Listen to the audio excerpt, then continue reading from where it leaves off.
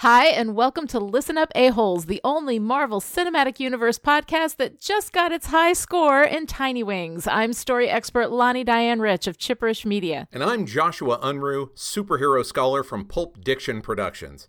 Together, we're working our way through the good, the bad, and the bonkers of the MCU. So listen up, A-Holes. We're going to talk about Agents of S.H.I.E.L.D.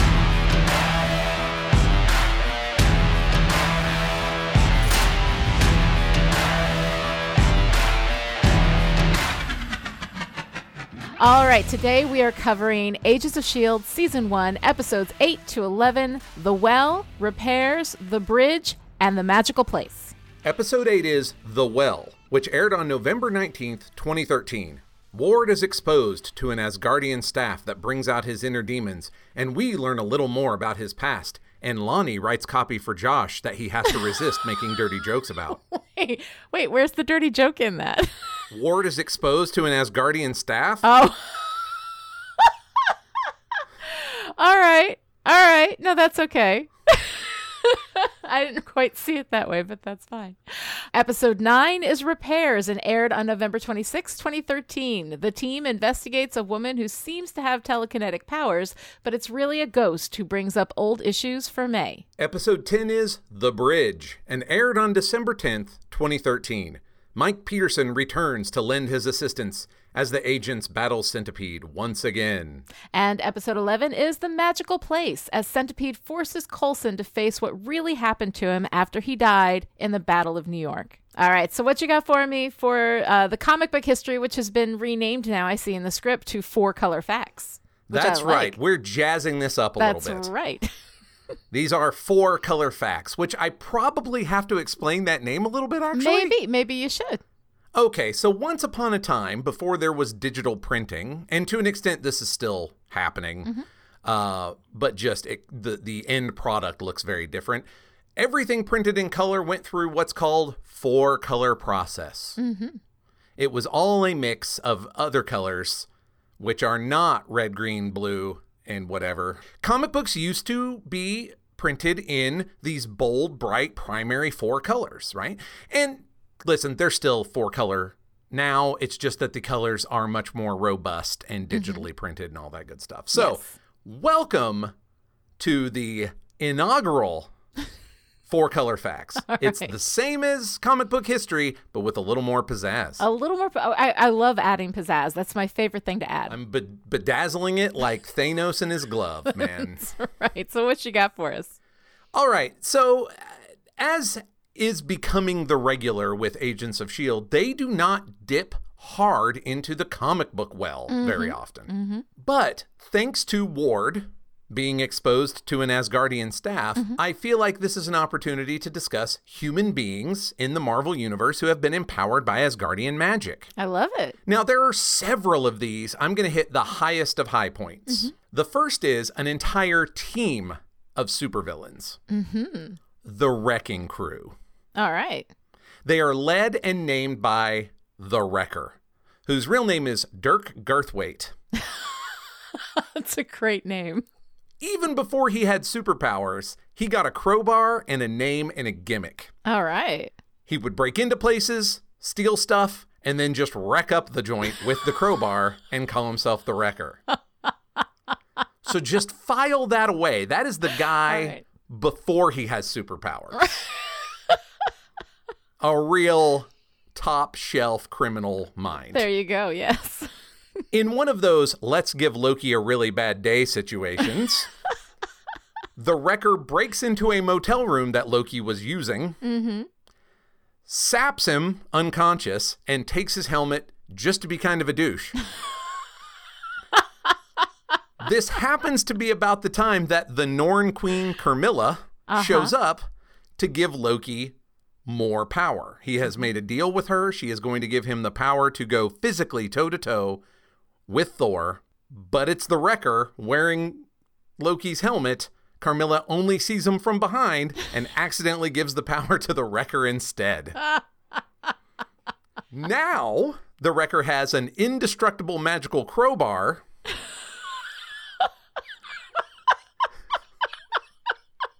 Yeah, and it's all an accident. He just needed a motel room to hide out in, and it happened to be Loki's.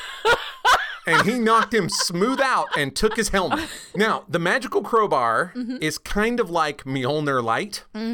He can throw it. It returns to him. It's indestructible. It doesn't make like bolts of energy on its own, but it can absorb energy that shot at him and return it to people. It's that kind of thing. Okay. Physically, he now has the characteristics of like an above average Asgardian. Okay. So he's very, very strong, superhuman stamina, bulletproof, and able to take at least a couple of punches from Thor. He is not on Thor's level, but he is very strong, right? Okay. Through a series of machinations that don't matter as much as the outcome. Yeah. He shared his power with a bunch of other low-rent hoods and one PhD. Well, because you got to have the PhD in there. Well, big shocker, it was the PhD's idea. So they all held on to the crowbar when lightning struck it, and it shared his power with the rest of what would become known as the Wrecking Crew. All right, I love it. Buckle up for these. Henry Camp became Bulldozer. He wears a metal helmet and mostly fights by ramming his victim's head first. Clearly, he's a genius.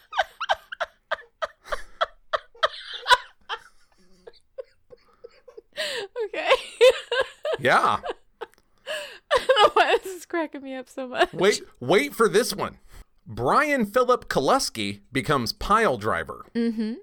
Sharing in the Wrecker's power gave this ex-farmhand giant hands. Get it?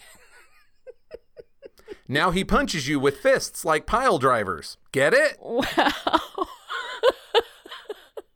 Dr. Elliot Franklin became Thunderball. Yeah. He is the actual thinker of the team, what with being the PhD and not a low-rent hood. Right. And he wields a huge demolition ball on a chain that is mostly indestructible. Wow. Yeah. That's pretty serious. So instead of a classic 5-man band with a hero, a lancer, a smart guy, a big guy, and the heart, we basically have a bunch of big guys and a smart guy and nothing else. Yep. All That's right. pretty much, yeah. Yeah.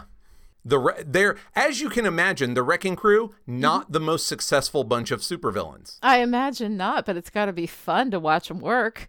Oh, yeah, absolutely. And, I mentioned the time that the Avengers Mansion was attacked and Jarvis was beaten nearly to death by somebody. It's the Wrecker. Oh. So, he also nearly beat Hercules, yes, that Hercules, to death at the same time. What, at the same time? Well, I mean, look. So he's a multitasker during that same is what attack. you're saying. Okay. Yeah. All I mean, yeah, so they're kind of goofballs, but they're like ridiculously overpowered goofballs. Oh my God. Which is kind of great, right? Like, it's not like Thor is known to be one of our great thinkers. Exactly. Fair enough. Fair enough. So to have, several low-rent hoods receive the kind of power that lets them go toe-to-toe with Thor actually makes a lot of sense. And when they go fight somebody who isn't Thor, that person is usually in a lot of trouble. I imagine they would be, yeah. Yeah. So yeah, the Wrecking Crew are fun. I approve of them heartily. They're kind of they are to Thor what a lot of like Spider-Man's villains are, which is like, well, we've got one gimmick and one power, but it kind of puts us way over the top, I love it. Another fine example of human beings empowered by Asgardian business is Thunderstrike. Eric Masterson was an architect who knew Thor and was wounded in a battle involving the Thunder God, like a hospital fell on him or something. I don't know. Even later than that, Eric is mortally wounded some more, and Thor gets locked into his mind so that he could take on Thor's body and power in order to not die. Wow. Now, narratively, this just gives the added benefit of Thor having a secret identity again for a minute. Sure. Right?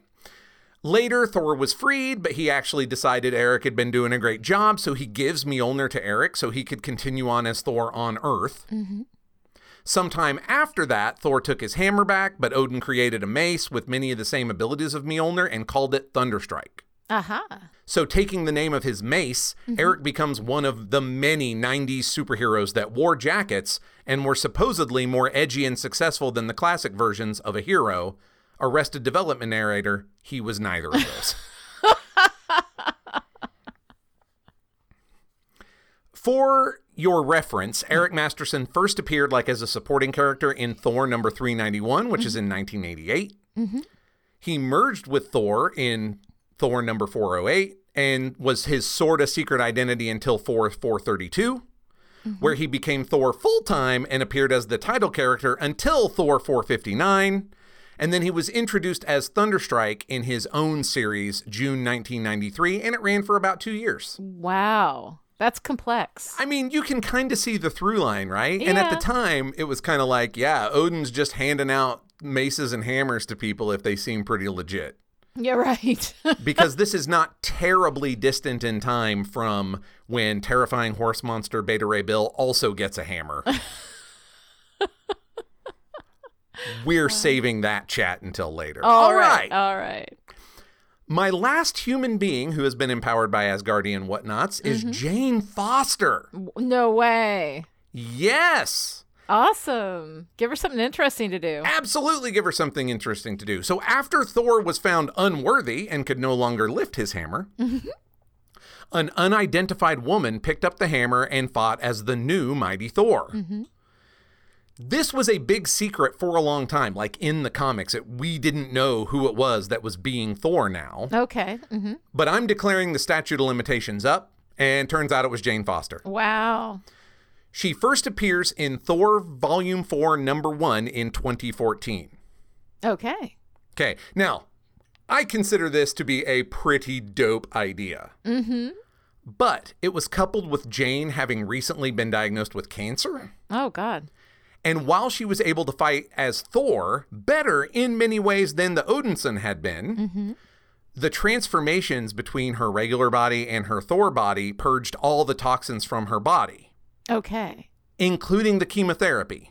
But not the cancer, which seems kind of stupid. Right.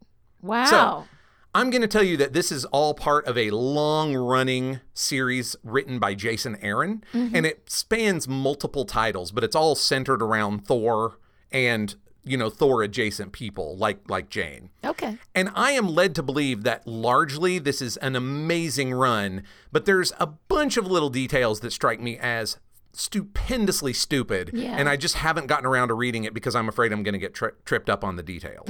Right. One of them being the chemotherapy goes away, but the cancer does not. Right. And also the reason that Thor finds himself unworthy doesn't really seem like as good a reveal as it ought to be. Okay. But, well, I'm not going to give away because the Jane Foster as Thor thing was a secret for a while, but it's pretty much, blown the doors off at this point. Yeah. So, I also have a little bit of chat about ghosts and demons in superhero comics. That is really interesting to me because of sort of that stretch into fantasy space, which I guess, the MCU covers, quite a wide berth, taking us from, hard sci-fi to fantasy spaces, But I think usually, and maybe this isn't true in the comics, but usually don't we kind of stay on the side of sci-fi? Oh, good Lord, no. No, okay. Well, I mean, for one thing, the Asgardians in the Marvel comics are nowhere near as cut and dried as aliens. Okay. I mean, they've been treated as aliens, and sometimes they've been treated as basically space aliens, but they come from another dimension. Yeah. But just as often, they have been treated as actual mythological beings who are affected by belief in them and by cycles of myth and things like that. Wow. Okay. The Loki Agent of Asgard stories that I recommended to you very highly are predicated on the idea that Loki is a story that is recreating himself. Ooh, interesting. Yeah, I'm telling you on a variety of levels, I think you'd really like that one. But that will show you that's just Asgardians as far as, the scale can be turned up or down as necessary. Right. But as much as you have, right from the beginning, guys like Superman who are pretty obviously science fiction influenced. Right. Mm-hmm. You've also got like Dr. Fate, who is right out of the gate, a magic using crime fighter, know. Uh-huh. One of the reasons that I try very hard to come up with definitions for what superheroes are is not so that I can declare what things are and aren't. It's because superheroes are able to absorb so many things from other genres. Right. Mm-hmm. That I have to kind of know when it's no longer a superhero story, right? Like, when have we absorbed so much that we've moved on? Yeah. And this starts right from jump because you've got science fiction guy with Superman. You've got street crime, like detective stuff with Batman. You've got myth and fantasy with Wonder Woman. You have straight up sorcery with Dr. Fate. And those are all by 1940, 1941. Wow, yeah. And then it just continues that way, including in the Marvel Universe, because the Asgardians are a little weird and people still aren't sure what's going on with Doctor Strange. And, yeah. So it's real all over the place. And I'll give you an example right here. Etrigan the Demon. Originally created by Jack Kirby. Yay! Yay! In the Demon... Everybody drink. Right. In The Demon #1, 1972. Etrigan is the son of the demon Belial and Merlin's half-brother. Yes, that Merlin. In some of the Arthurian legends, Merlin is a son of Satan. Oh, okay. I mean, those are kind of way later when you start to get more Christian mythology added onto older stories, But in some of those stories, Merlin is Satan's son, and in this case, we make it Belial because saying Satan is complicated. Right. Merlin attempts to gain Etrigan's secrets, but when he cannot, he forces the demon to join bodily and soul, I guess, to Jason Blood, a young man from Camelot whose betrayal of Arthur led to Morgan Le Fay, causing the kingdom to fall.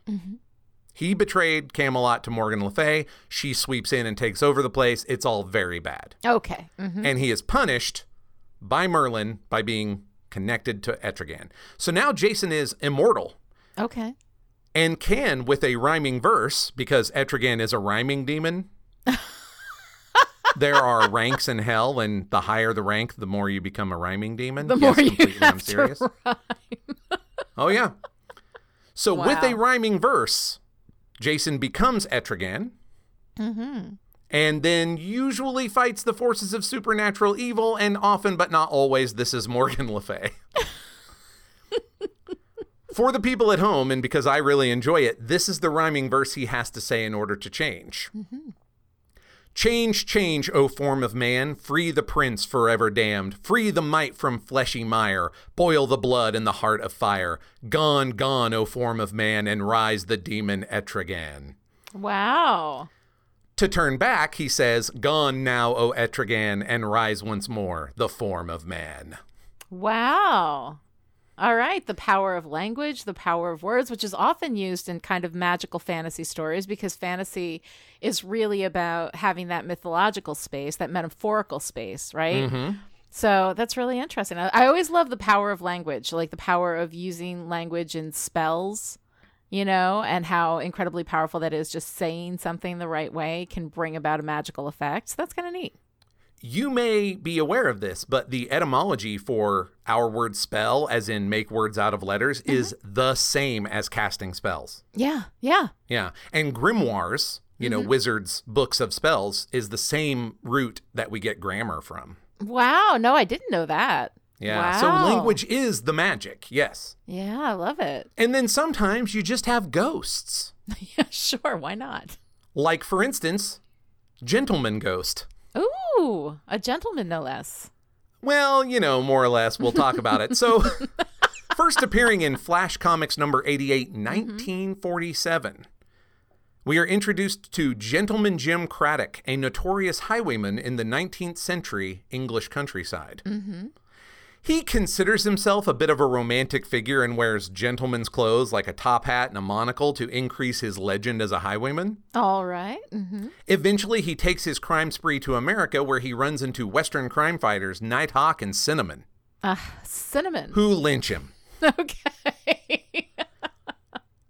Well, it's the West. What do you want? Right, sure. I mean, that happens. For some reason, he returns to life as a phantom, and is cursed to walk the earth until his killers also pass on to a higher plane of existence. Uh-huh. Bad news for him. Nighthawk and Cinnamon are the reincarnations of ancient Egyptian royalty, Wow. Prince Khufu and Cheara, and due to their exposure to the alien and mystical element nth metal, those two will always be reincarnated and will always find one another. Wow.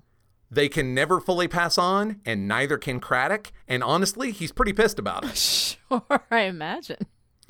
Now, we find out about all this because Khufu and Cheara are reincarnated as Hawkman and Hawkwoman, and Gentleman Ghost becomes a recurring nemesis of theirs all throughout the 1940s. Wow. All right. Well, So that's yes, interesting. ghosts, demons, sorcerers, also guys from other planets. There you go. All sorts of crazy Superhero stuff. steals it all. Arthurian legend. Yeah. Just all mixed up in there. Just borrow from everything. I like it. I mean, this is one of the reasons why I wanted to do something about the MCU, because the expanse of the universe is just so incredibly broad. Like, it just covers everything. And within a particular story, you usually stay within one kind of space, you know? But here we have so many things interacting from entirely different worlds, entirely different kinds of stories, and it's really funny. All right, well, that's fascinating. I absolutely loved that, and I cannot wait until you have to like really reach into the deep well of Marvel history to pull out stuff for Agents of S.H.I.E.L.D. This is becoming very amusing for me. And I get to go into the easy part, which is just above the line, right? Our segment on who wrote and who directed these things before we start talking about it. I have a real easy job. So episode number 8, The Well, was written by Monica Owusu-Breen. This is Breen's first script for Agents of S.H.I.E.L.D. She's also co-executive producer for the first 3 seasons, so we're going to see her a fair bit. And this episode is directed by Jonathan Frakes, who some of you might remember as number 1 from Star Trek: The Next Generation. So it's always fun to kind of see actors moving into the directorial space, because I think that they can really understand what it is they need to get from the actors. I always think that's really fun. He's also sort of notoriously well known for getting things done quickly. Yeah, is he really? Like, that's how he moved behind the camera on TNG, apparently. So Good for him. I like it. Also, he is married to Jeannie Francis, who played Laura Spencer on General Hospital back in the 80s when I was watching it. So another little piece of information that, I don't know, is really pretty useless. Repairs was written by Marissa Tancharoen and Jed Whedon. These are the 2 showrunners. Jed Whedon is Joss Whedon's brother, and Marissa is his wife. So this is very much a family affair in this show.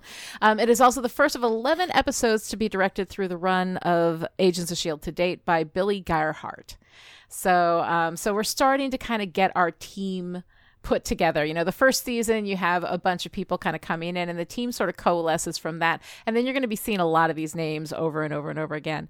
The Bridge was written by Shalisha Francis, who will return to write one more episode for Agents of S.H.I.E.L.D. later this season with Yes Men. And this episode was directed by John Terlesky, who will also return later for one more episode. Season 3 is The Inside Man, but neither one of them are going to become like big, you know, permanent fixtures within the Agents of S.H.I.E.L.D. kind of above the line crew. And then our last episode, The Magical Place, was written by Paul Zbyszewski and Brent Fletcher, both staff writers for Agents of S.H.I.E.L.D. It was directed by Kevin Hooks, who will return in later seasons to direct 2 more episodes. But Zbyszewski and Fletcher are absolutely, you know, starting team players for Agents of S.H.I.E.L.D. So they're going to be around a lot, and they really know the story and know what they're trying to do. So, I mean, overall, as happens a lot with, you know, the first season, we're kind of giving people a chance to pinch hit. There's also requirements from the various writers and directors guilds out in Hollywood that every TV show have a certain number of freelancers every season to give people a chance to come in and work on these shows. So we're going to be seeing some unfamiliar names sort of pop in and out, but as we move forward, we're going to see the team really coalesce into regular players that we're gonna see doing this stuff a lot. And now I think we're ready to start talking about the show. So The Well, right? This is the one with Peter McNichol playing an Asgardian warrior who's been here for 1,000 years, retrieving this staff that makes people completely, you know, crazy. And what did you think about that? Having this background in, you know, Asgardian magic and all this kind of stuff. What did you think about The Well? So looking back at some of our previous discussions, when I said that I want Agents of S.H.I.E.L.D. to sort of play in the sandbox of the MCU. Yeah. I think this might be an example of what I'm talking about. Right. Mm-hmm.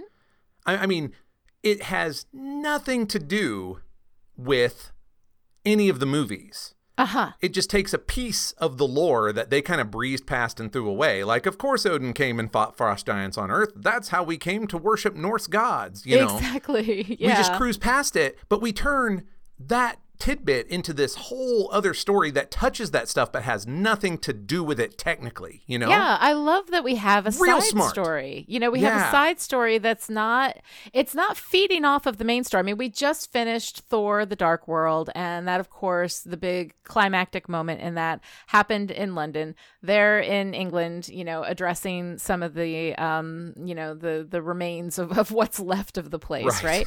You know, and going through and getting all of the little artifacts and the pieces of alien technology and whatever, and putting that all away. And of course, somebody has to do that job. So, I mean, that's kind of fun to have S.H.I.E.L.D. come in and be a part of that. But then we've got this side story, you know, this thing like that has to do with not what just happened. You know, we reference vaguely Thor, The Dark World, but really what we're talking about is what happened, you know, after that coming here to defend against the frost giants. And here we have an Asgardian who fell in love with Earth and just wanted to stay. You know, so here we have this guy who's lived through, like, you know, 1,000 years of Earth history and, you know, hid all these pieces of this very, very dangerous staff to kind of leave that behind. And now it's all, of course, coming up again. I really thought that was cool. Yeah. And I really enjoy how delightfully ordinary he is for an Asgardian. Yes. Mm-hmm. I'm like, I went to war because my job sucked and I stayed because war sucked. Right. You know, that's very understandable. That's incredibly human, you know. Right. It's a very cool story, and it's not a hero's story. You know, it's just this guy who just made this choice, you know, but it makes sense and it's kind of cool. And it gives this sort of interesting kind of filling out of all, like, we get these big, huge, massive stories in these movies, but then you get kind of this side thing that happens, like, you know, what would happen to the warriors who came here? Like, that kind of thing I think is really interesting. I liked it a lot. Yeah, I really enjoyed it conceptually, and it makes sense for it to come on the heels of Dark World. Mm-hmm. I almost wish they hadn't bothered with the part at the beginning where they were there cleaning up. Yeah. Mm-hmm. You know, because it's fresh on our minds, right? Like, we came to this episode from watching Dark World in real time. Mm-hmm. So let's do an Asgardian story. But I'm just going to say to you, I didn't exactly buy that this group of highly trained people were there doing trash pickup. Right. Right. So it almost would have been better if they were on their way to do trash pickup and everybody's whining about it. And then, oh, good news. Right. We get to go do important work that also happens to have Asgardian stuff in it, you know. Right, exactly. This I think they wanted to, I think they wanted to make that connection, you know, because in the early seasons of Agents of S.H.I.E.L.D., more than the later ones, the events that happen in the movies really affect what's going on in Agents of S.H.I.E.L.D. world, you know, and so we'll have that kind of crossover back and forth. And I think it's kind of neat. It was a fun little story, but yeah, I wasn't that interested. And we have that opening with, you know, Simmons talking about the mythology and, you know, people believe there were gods and, you know, all this kind of stuff. And then it moves right into them, you know, doing the cleanup at the university. But it's really this staff, you know, the three parts of the staff that make people, you know, crazy with power and anger and all of that, that I thought that was kind of interesting. But also, you know, we opened with these two people just out in the middle of a forest who happened to find the piece. So for like 1,000 years, this information was hidden in these texts. But these guys are just able to find one, boom, boom, boom, one and the other immediately. And that seems a little bit, I don't know, a little bit weird, but I'm okay, you know, like, fine, whatever. To be fair, there actually has been, in a relatively short amount of time, like the last 15, 20, 25 years, a resurgence in interest in, like, Norse paganism. Yeah. And a group of real world people who are kind of trying to reclaim it and adapt it into a, if not religion, definitely a philosophy that they can apply. You know, like people from that part of the world are trying to reclaim that part of their heritage and make it something they can live by or live with to bring their ancestors into their present day. Oh, and sure. so it's not wildly outside of the possibility that resurgence has led to a lot of new scholarship or Sure. a lot of new armchair scholars, like what these people clearly are, Right. Well, I mean, but they were referred to as a Norse pagan hate group, which to me sounds incompatible, right? Well, okay. I found that really interesting because if you go look at these people who are, again, like trying to kind of reclaim this and bring it into the present, Yeah. they aren't violent. Like they are very specifically like trying to apply this to their lives in respect nature, respect our ancestors, Right, because that's a pagan thing, right? I mean, it's Yeah, about but the being Norse connected with part. nature. Yeah. If you look at Vikings, Well, no. Vikings, yes. Vikings were pretty nasty, pretty violent, right? yeah. But so I mean, no, I agree with you Yeah. based on what they're kind of turning, into or trying to do with those ancient stories. right, because Scandinavian countries now, are some of the most peaceful places on Earth, right? Right. So the yeah. idea of a Norse, pagan hate group, I just found that it sounded to me like fluffy kitten terrorist sect. Like it didn't seem to make sense to me. I was like, wait a minute. I mean, and they do have this we kind of needed Aryan one line brotherhood. of like they're taking that Viking stuff a little too seriously. Right, right. I mean, Yeah. the Viking stuff is over it. Like they're over the Viking stuff. They did it, and they calmed down and everything's been fairly peaceful, So yeah, the Norse pagan kind of hate group thing, they did have that kind of sense of the Aryan brotherhood about them, like in the way that they were like physically carrying themselves and sort of the way they shaved their heads a little bit and all that kind of stuff. But I don't know. It just, it sounded a little bit weird, and they throw it out there and they don't really address it again. It's just a hate group. They're just bad people, getting a hold of these pieces of staff. What I think would have been interesting if they were essentially peaceful people, who held the staff and it changed them. But I guess part of this thing with the staff is that it builds on anger that's already there, I think is part of what they were trying to do. And that's how we get this stuff with Ward, right? Because we're talking about the well, and this was an experience that he's remembering from his childhood after touching the staff. And it's really difficult for him. And he's, we see this bit of his history, this bit of his backstory where he had this abusive older brother, and he was kind of put in a position where he had to, watch his younger brother basically drown in a well, or at least struggle in the well to not drown, because of his older brother. How did you feel about that backstory? I mean, we've been fairly, open with our, Ward meh kind of feeling, like, with our lack of enthusiasm for Ward. So what do you think about this? Does this make you feel any differently about Ward? Do you like Ward better after kind of getting a feel for his background? No, this isn't getting the job done. Yeah. I Your didn't think so. tortured past is like the most obvious, easy way to try and make somebody interesting. And it's just like, okay, cool. May's got one too, but I care about hers. Right, exactly. And also, like, they made him an asshole. So he becomes aggressive. He's mean to everybody. Like, I understand he's got this, very difficult background, but making him a jerk with a guy who doesn't have a lot of, kind of warm feelings built up for us, right? Yeah, that's Doesn't not a really surprise. help. Like, Yeah. that's not an interesting turn. Mm-hmm. He's been kind of a dick for most of the episodes he's on. Yeah, no, absolutely. So yeah, it didn't really work for me with Ward, like getting that background from him. I was essentially just kind of bored through that whole thing. And I was wondering if you found it engaging, but apparently not. No, not really. I mean, I get what they're doing and it's fine. Yeah. It's just, I mentioned that Ward should never condescend to May because May is what he grows up to be if he's lucky. Yeah, right. I mean, that's what happens in this episode. No, absolutely, because May And it just makes me care about him handles it. less, Right. May picks up the staff, and she's kind of got that, she can handle the staff because she always has that anger within her, And I thought that was kind of interesting. Like, May is kick-ass in this moment. Oh, totally. She's amazing. Yeah. She doesn't just use one part of the staff or two parts of the staff. She uses all three of them Yes. and then puts it down. Yeah. It's amazing. She can completely handle herself, which I thought was really cool. I mean, it showed her incredible strength. It showed how tough she is, which I really like about May. But then, of course, we have, like, at the end, right, May going into the hotel room and Ward following her in. Great. Yeah. So, I don't know. That was anticlimactic. I didn't really care.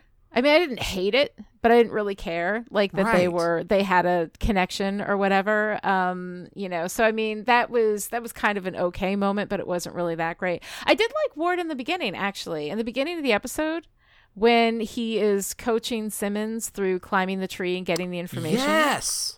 I thought that was actually so pretty good. cool. Yeah. And he says, "I'll catch you if you fall." I thought that was nice. So since you kind of have two big guys in this 5-man band, and May at this stage cannot be the person who actually relates to other humans. Right.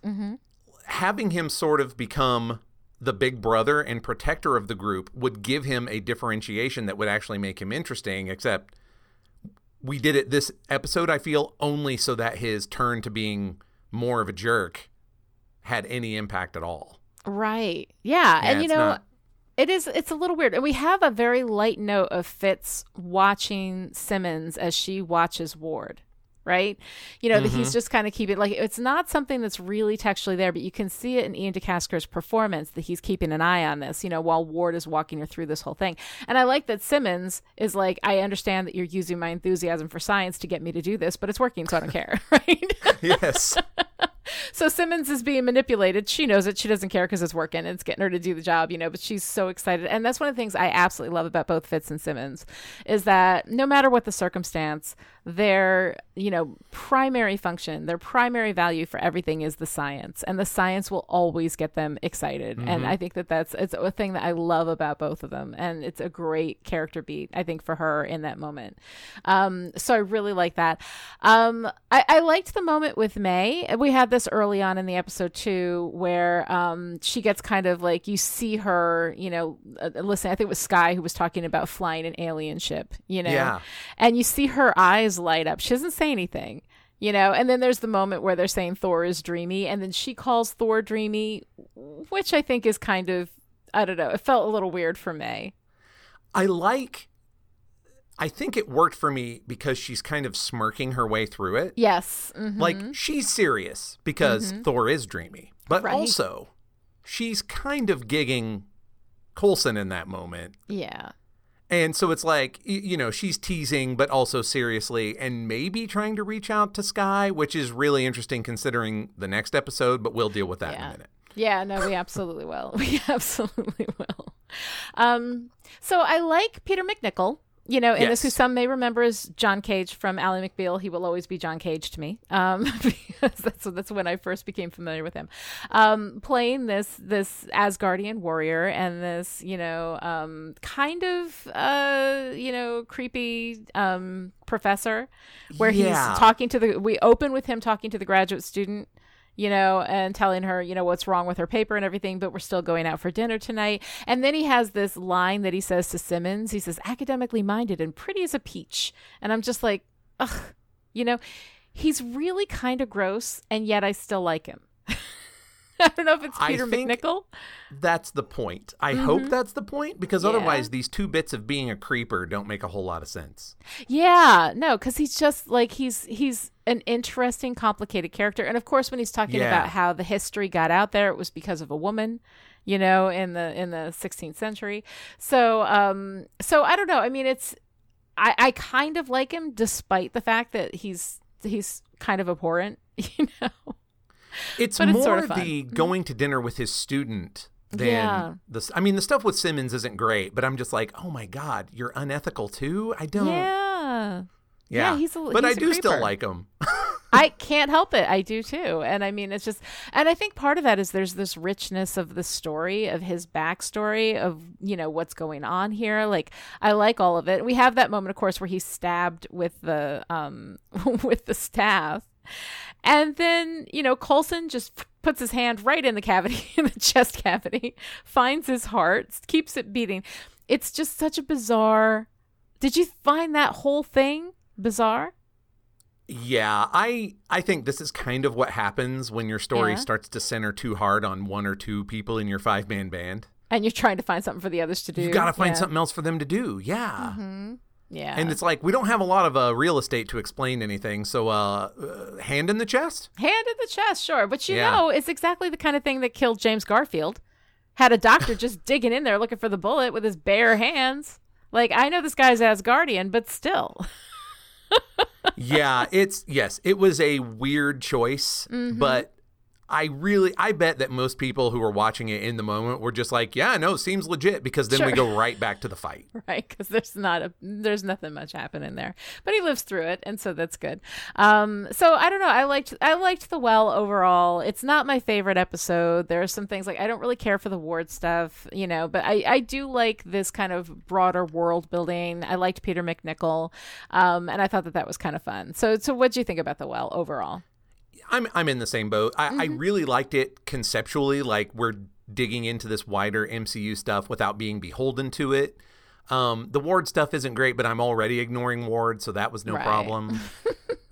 Yeah, but overall it's good. Like, it's not my favorite so far, because I think that's probably I Spy, just because it's so spy-fi. Mm-hmm. But it's probably second. I really like it just because of that tapping into the wider tapestry. Yeah, it's good. Okay, so now I kind of want to take your temperature just a little bit overall. Like, we've gone through the first 8 episodes, right?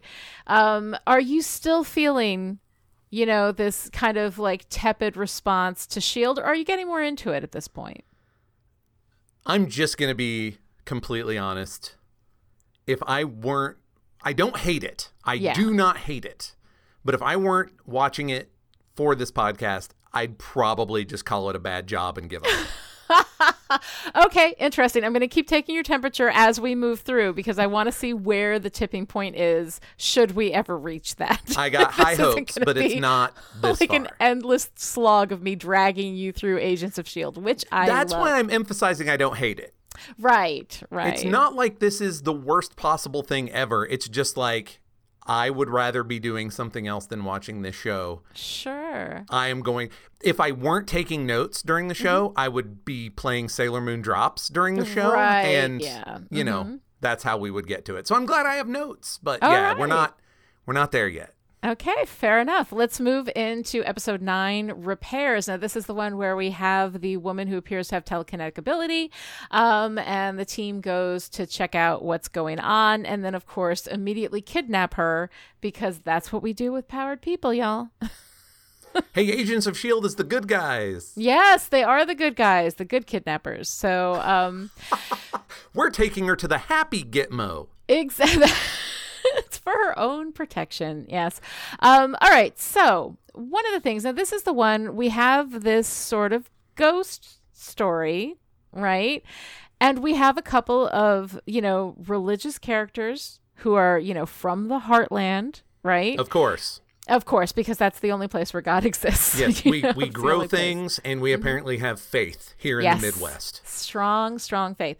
So we don't see a lot of religion in the MCU or many religious stories. We have this sense of, gods, but that's mythological. That's Thor and, King Arthur and, They turn out Hercules to and be stuff like that. Aliens. Right. Yeah. More than that. More than the idea of a god, like a monotheistic, traditionally conceptualized god figure, right? We don't really deal with that. And this is the thing. And this is actually something which Joss Whedon, who is of course a showrunner, and his brother Jed Whedon is a much more into the day-to-day showrunner on this show.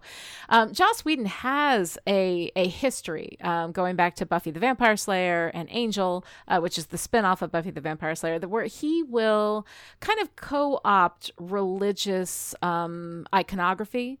Like when we've got the vampires, we've got the crosses, we'll burn them. The holy water will burn them.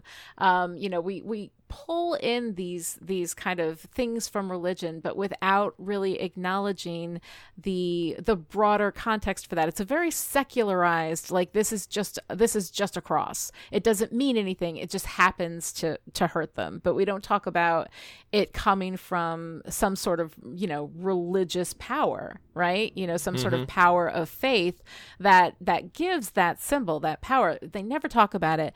Very, very rarely does Joss Whedon actually address real religious faith and meaning. He just sort of co-opts the symbols, right?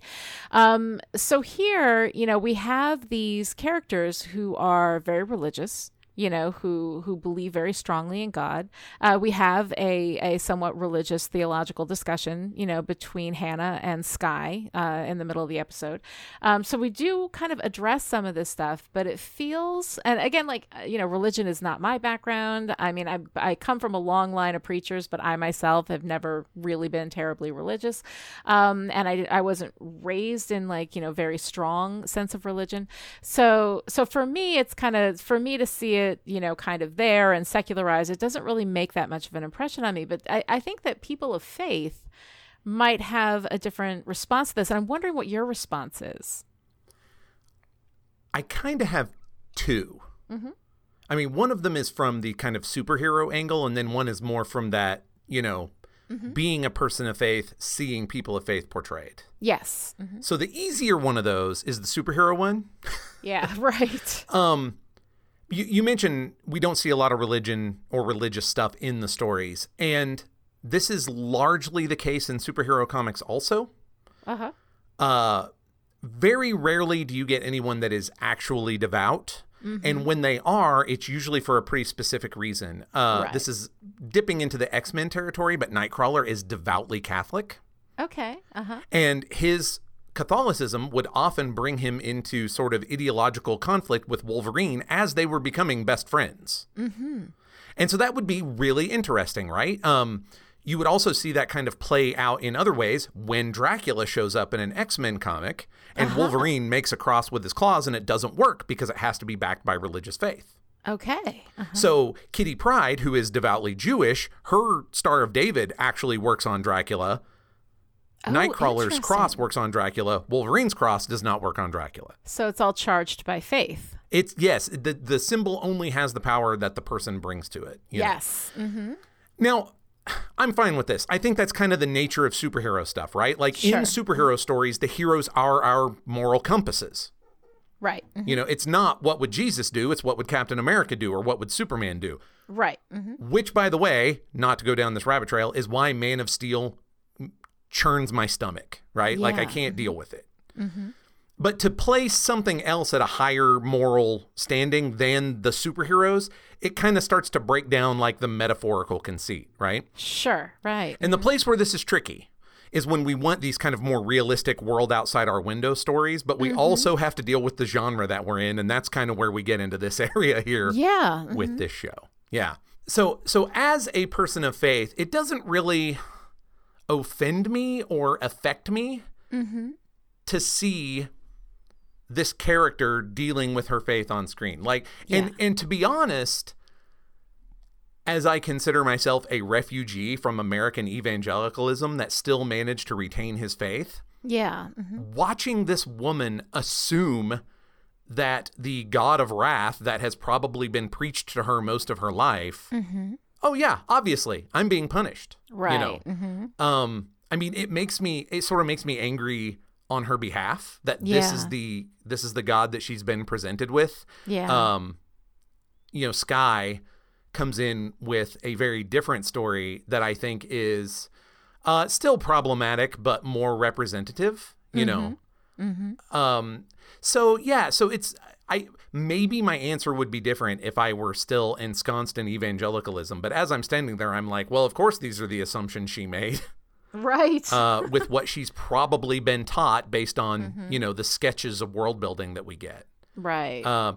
And honestly, maybe it's because superhero stuff, it doesn't bother me as much that we kind of touch on religion and then run away. It bothers me more on Buffy and Angel, honestly, because those symbols are only part of vampire legend because of their religious significance. Exactly. So yeah. it feels really, I don't know, somewhere between disingenuous and lazy to it's grab cultural them and then appropriation, not deal with them. is it not? It's cultural appropriation, right? We're taking the symbols, but we're not addressing where they come from or their greater context or the people who believe in them. I mean, it is cultural appropriation, right? So I think we would not classify it as appropriation, mostly because that assumes that the power differential leans the other way. Yeah, fair enough. So, no, that's an interesting point, and I'm kind of thinking my way through it. So I think it's not cultural appropriation, but I think that would actually be a really useful tool for explaining cultural appropriation to absolutely. Christians. Like, but it's, this thing? Mm-hmm. Except you're doing it all the time, and you're the ones in charge. I'm saying you're the ones, like I'm not Christmas part of that is monolith. cultural appropriation. I mean, these are all pagan holidays that we have all of our, Christian holidays based on. So, I mean, there's a whole big, long history of that. But it is some kind of, it's like a cousin to cultural appropriation. It's related to that in a way, because we're taking the aesthetic of it, but we're not talking about the greater meaning behind it. And I like when you're talking about superheroes, like that the approach within the Marvel Cinematic Universe, or I'm sorry, the Marvel comic universe, right, was to that you have to charge, that they lose their power. They don't have power in and of themselves. They are charged and powered by faith. Right. So you have to, the faith is the thing that matters. And I think that those are really interesting questions to ask. What feels weird to me here is that it feels like we don't spend a moment like thinking that there's anything, like it feels an extremely atheistic perspective from which to tell a story about people of faith. It's sort of dismissed out of hand. That there can't be a higher being. There can't be, all of this stuff is silly and it isn't real. We have May say people believe what they need to believe to justify their actions, right? Which is very kind of cynical take, but one that makes sense to me from May. Yeah, no, I understand it from May, but I mean, like, it just seems like Skye comes closest.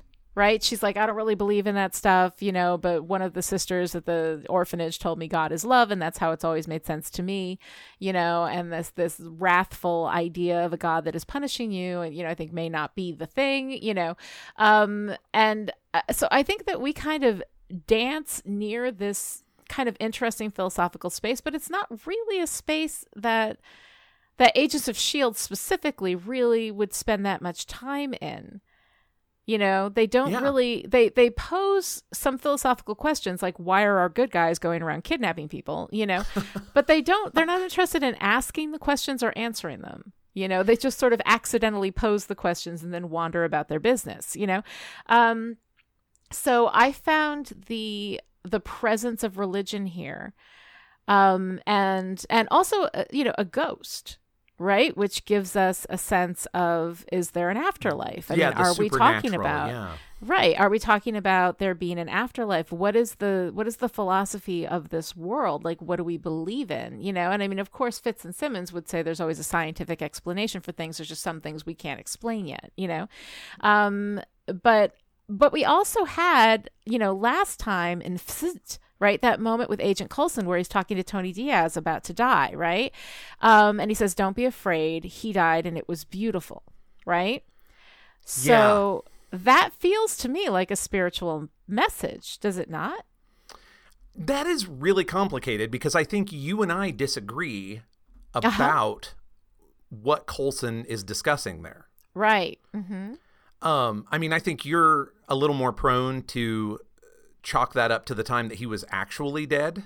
Yeah. Mm-hmm. But if we jump ahead a little bit, we'll talk so much more about this here in a minute, but we know textually soon that the memories of his dying in pain are kind of papered over to try and retain a version of Agent Coulson that people would at least partially recognize. Mm-hmm. And I mean, my first take before you and I talked about this was that those are his implanted memories. Right. It's not real at all. Like, that's right. I don't know what he's remembering, but they gave that to him to try and maintain his sanity. Right. Well, and fair enough. I mean, maybe they did. I mean, they gave him memories of Tahiti to cover up the resurrection process, right? But the time that he was dead, and as we learned, a little bit later, he was dead for days, right? Yeah. The time that he was dead, if he has a memory of what that was or what that was like, and he says it was beautiful. And actually, over in Buffy, not to spoil Buffy for anybody, but we have a similar situation with a character who was dead for a period of time and comes back and says she believes she was in heaven. Right. So it feels like we're saying something about there being life after death because we have Tobias, right, who died. He's dead. Right. But he's struggling between these dimensions. And one of them is pulling him in. I don't think he is dead. Okay, so, well, I mean, and we have, like, the ever wonderful, like, a particle accelerator. Is that not what gave the Flash his powers? A particle accelerator that exploded, right? On the show. Yeah, kind of. On the show, yeah. Okay, right. So, I mean, the particle accelerator exploding kind of gives you sort of a scientific backdoor to explain why we have this guy who's sort of trapped between dimensions, Oh, I have more. Okay. Because I think it happened around, not directly on, but around the convergence from the Dark World. Okay. All right. Because I kind of wondered if the hell world that he was trapped in was actually Svartalfheim. Oh. I mean, it looks similar to me. Interesting. God, that hadn't even occurred to me, but yeah, that's an interesting idea. I mean, that's what I think. I think the particle accelerator and the either just before or just after convergence time made this thing happen that would not normally happen, where he is physically caught between two worlds. Yeah. Right. Physically caught between these two physical worlds that are separated by light years. Yeah, but he's pulling to Earth because of Hannah. Right, because he's like in love with her or whatever. But here's the thing that doesn't make sense to me, right? He is trying to protect her, ostensibly, right? That's his claim. Yes. But if he's trying to keep her safe, why is he exploding things around her, hurting people around her, making everybody turn against her 1,000,000 times worse than they would have otherwise? And then when she's on a plane, taking the plane down, like, this guy seems like a real bad boyfriend. I believe you've nailed it right there.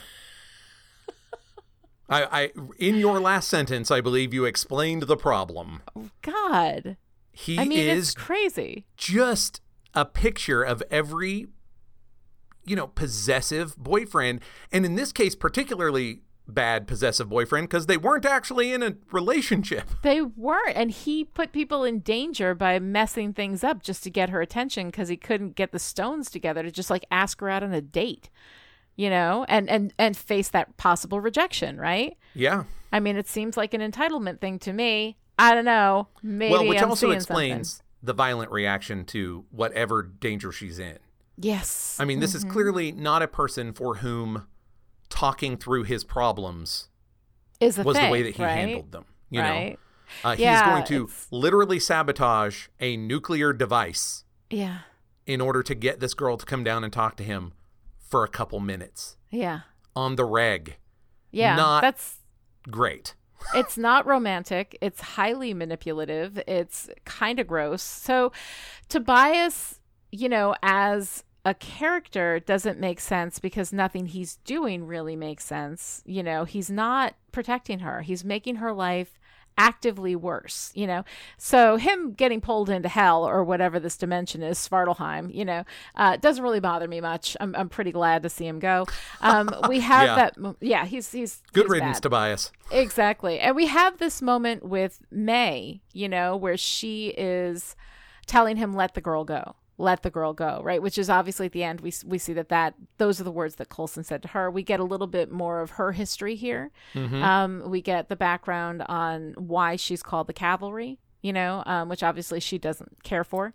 So I don't know. I find all of this story to feel like it's kind of like two pieces of sandpaper sort of grating against itself. Yes, it's a mess. It really is. Yeah. They bring up more questions that they're not prepared to put down. Tobias, his motivations make sense, but then his actions don't really make sense. Yeah. And I'm jumping ahead a little bit here, but there are at least two tones going on in this show that don't go together. Right. Yeah, well, we've got the pranking, right? Which is so silly. And that's okay. We have silly moments in Agents of S.H.I.E.L.D. Sure. It's a funny show. But, up next to this, the weight of bringing all of this religious stuff in here. And the thing is that they could have told this story without the religion. They didn't need that. Except I guess they wanted this guy to think he was being pulled into hell, but anybody might think that if they died and they're, being pulled into another dimension, they might, define it within those terms. Who the hell knows, And we have, May kind of dealing with this very dark past that she has, which is also really heavily weighted. Mm-hmm. And then we go into, Fitz and Simmons, pulling pranks on Skye, and one of them being that they tell her a ridiculous story about May's history, which, by the way, everybody knows is a very sensitive thing for May. She's already said, don't call me the cavalry. You shouldn't be talking about it. It's not your business. It obviously upsets a member of your team. That's her history to talk about when and if she decides she wants to talk about it. And yet, as part of this, quote unquote pranking, we're telling ridiculous stories about that history. And that feels out of step. Well, good news. In this episode, Skye is supposed to be the heart in our 5-man band, so Fitz and Simmons are free to be jerks. Absolutely. But I mean, Ward steps in on it too and tells her some ridiculous story. And then Coulson tells her the truth about it. But also, it's not Coulson's truth to tell. This is May's experience. It's very weird.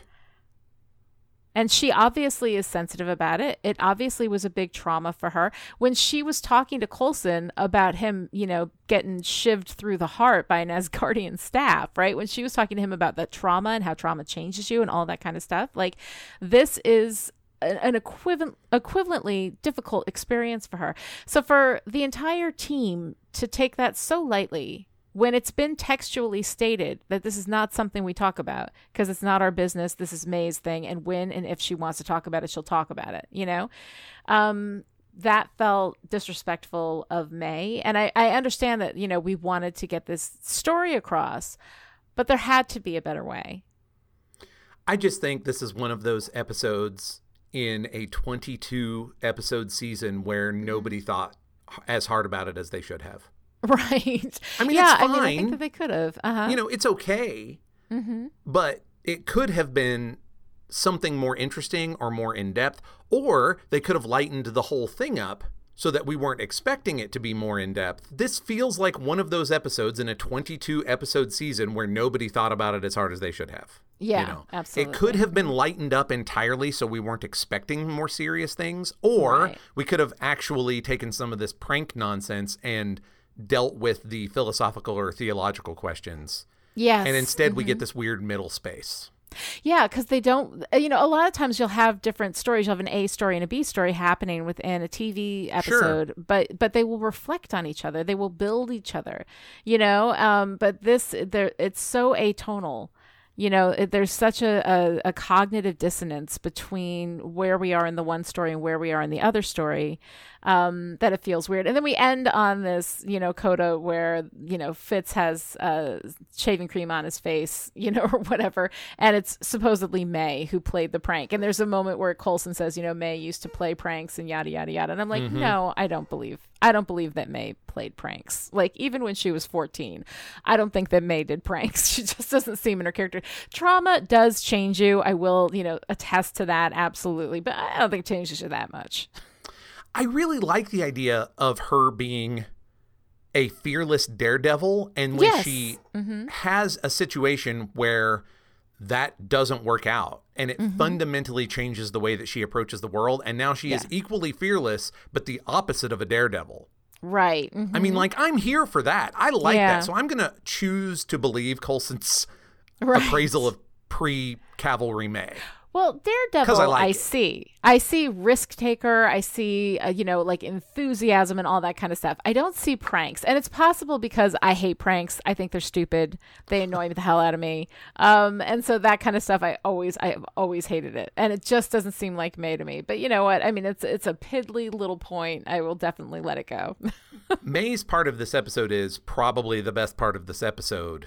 Yes. Honestly. Like, I she think so. sees that Skye being compassionate to this girl is working better than her approach. Yes. You know, she gets to really connect her trauma with somebody else's trauma and help that person. Right. I mean, and then in the end, we see a lightening of her, even if Yes. nobody else knows. If this episode were just May's bits, it would be a lot better, but the whole package is not great. So one more thing before we move on, Okay. involving Fitz and Simmons. Yes. Since they are already not wearing a good look in this episode, I'm just going to lay this out here. Uh-huh. Skeptics in superhero universes are idiots. Okay. Yes. Okay. Right. You live in a universe of... Lonnie, you and I live in a universe of infinite possibility. Right. Okay. They live in a world of infinite possibility invented by people who live in a world of infinite possibility and think there should be more. Okay? Right. You saying, oh, that just doesn't exist, is begging for that universe to prove you wrong over and over again. You say there's no such things as demons and ghosts.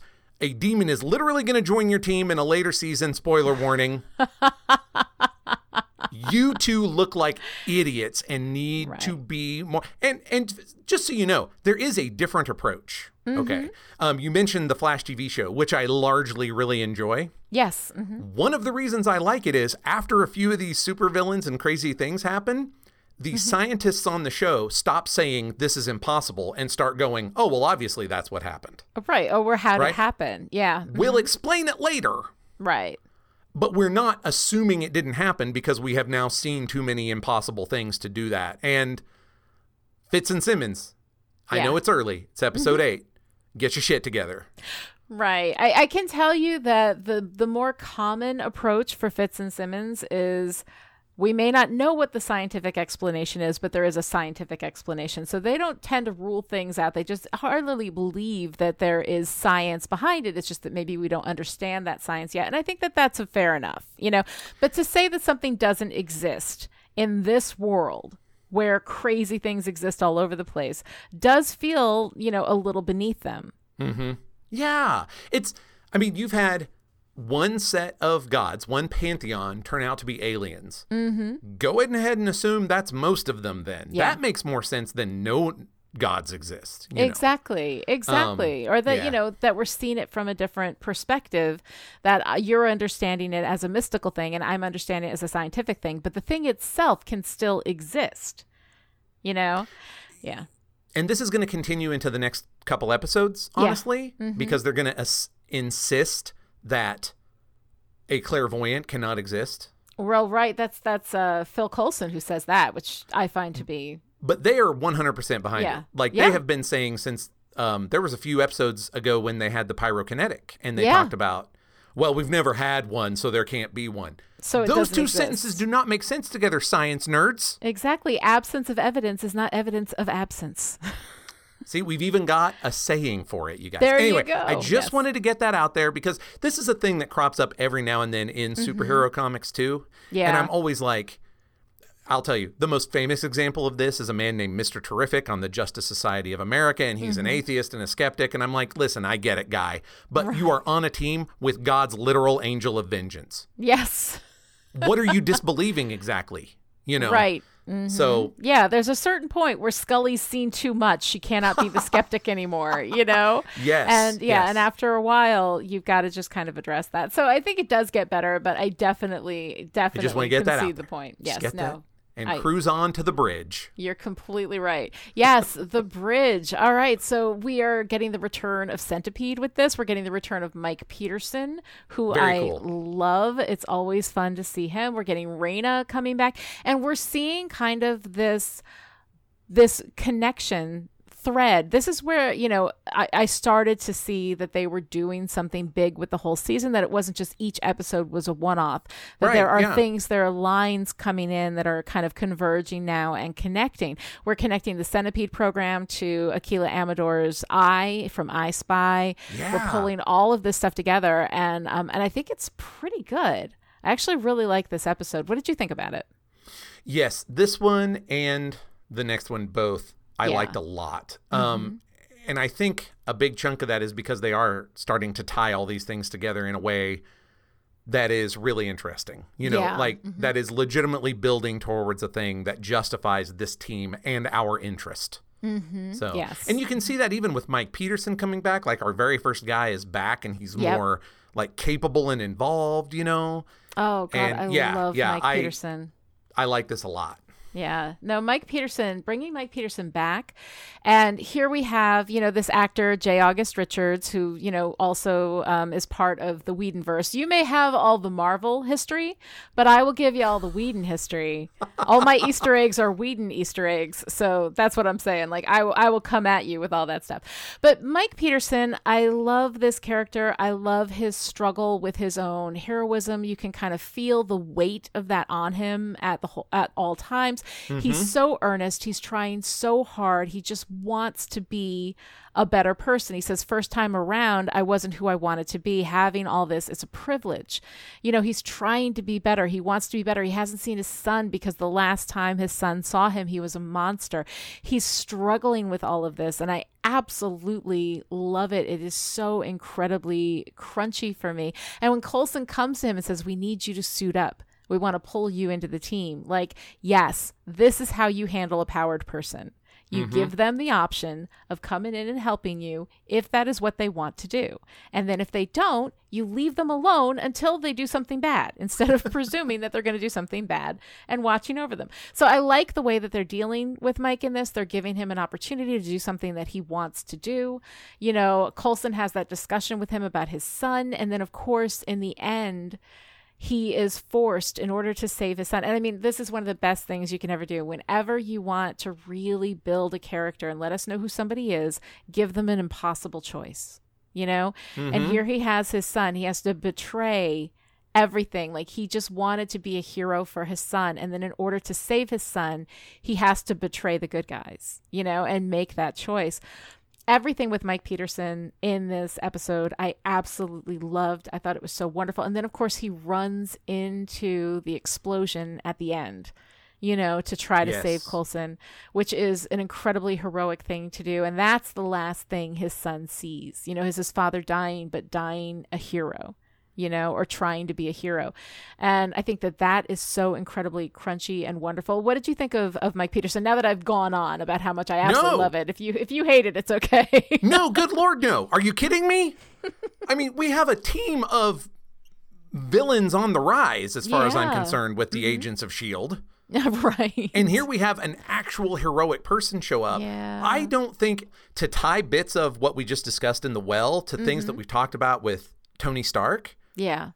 Our reintroduction to Mike Peterson is him asking if he beat Captain America's time. Yes. Now, that is a physical thing he's talking about, but no, it isn't. Nope. Captain America is the moral compass for this universe. Yes. The true north of what you ought to be doing is Captain America. Here we have textually a person who realizes that, more or less, And not only do I love that he's put in an impossible position, but I love that he makes the most heroic decision at every step of that way. Yeah. It doesn't work out because it's an impossible decision. That's not how impossible decisions work. But each time he sacrificed Coulson for my son, it's not even a choice. I'll feel bad about it, but it's not even a choice. But when I'm in the moment, will I do something to try and turn it back around in my favor? Yes. Okay, that didn't work either. Yeah. But he tries. I mean, the thing is, he has his son in his arms. He can just run. And he looks at Coulson and he's so sorry. And I love Coulson. I know not everybody is like as in love with Phil Coulson as I am, and I get it. But when he says, you had no other choice. Yes. And he gives Mike that forgiveness, that understanding. You're still a hero, even though he's the one who's been betrayed. Coulson is all in. If this is what saves your son, then I'm going willingly. It's done, Yep. And I love that in Coulson, that he, in this moment where his life is threatened, where everything is like turning around on him, where he's been betrayed, right? His first thing is to protect Mike and to tell Mike that he's still a hero. You had no other choice, and to forgive him. I love that. Yes. Yeah, absolutely. I'm really excited to see all the places that Mike goes on this show. Yeah. Yeah. Especially with the jump ahead a little bit with the Coda leaving him in what is clearly Yeah. another long series of impossible choices. Right, right. I mean, and that's really interesting too when we get to that coda with Mike where he discovers, that his leg is missing and everything. And what we've been talking about all season so far is the essentially transformative experience of trauma. That trauma Yes. changes who you are. We've seen it in Coulson, we've seen it in May, and then we're going to see that again in Mike and what that does to him. He's so interesting and I love him. And another character I love is Raina, girl in the flower dress, right? Yes. I mean, I love her. We've given her a name. She's an active sub antagonist with, she's in the primary position now along with Poe, right? Who we're going to see a little bit more of as we move through these stories. But she's kind of the big active antagonist here, but there's the clairvoyant in the background and she's so enthusiastic about the clairvoyant. You see this look in her eyes when she's talking to Poe about it.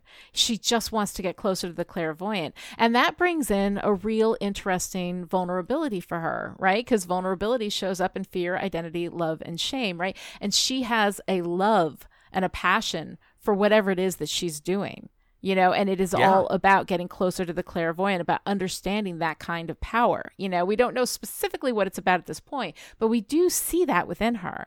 And I think it makes her so interesting and so textured, and I absolutely love it. Yeah, I agree completely. I have loved her since the first moment she walked on screen. Yep. The big reveal when she turns out to not be somebody picking up Right. Scorch. I can't remember his real name Scorch. Yes. now. And then it turns out she's playing him, and then she's in charge, and then I didn't like her kind of second in command to Poe, but then she's like, okay, I'll work this. I can work this.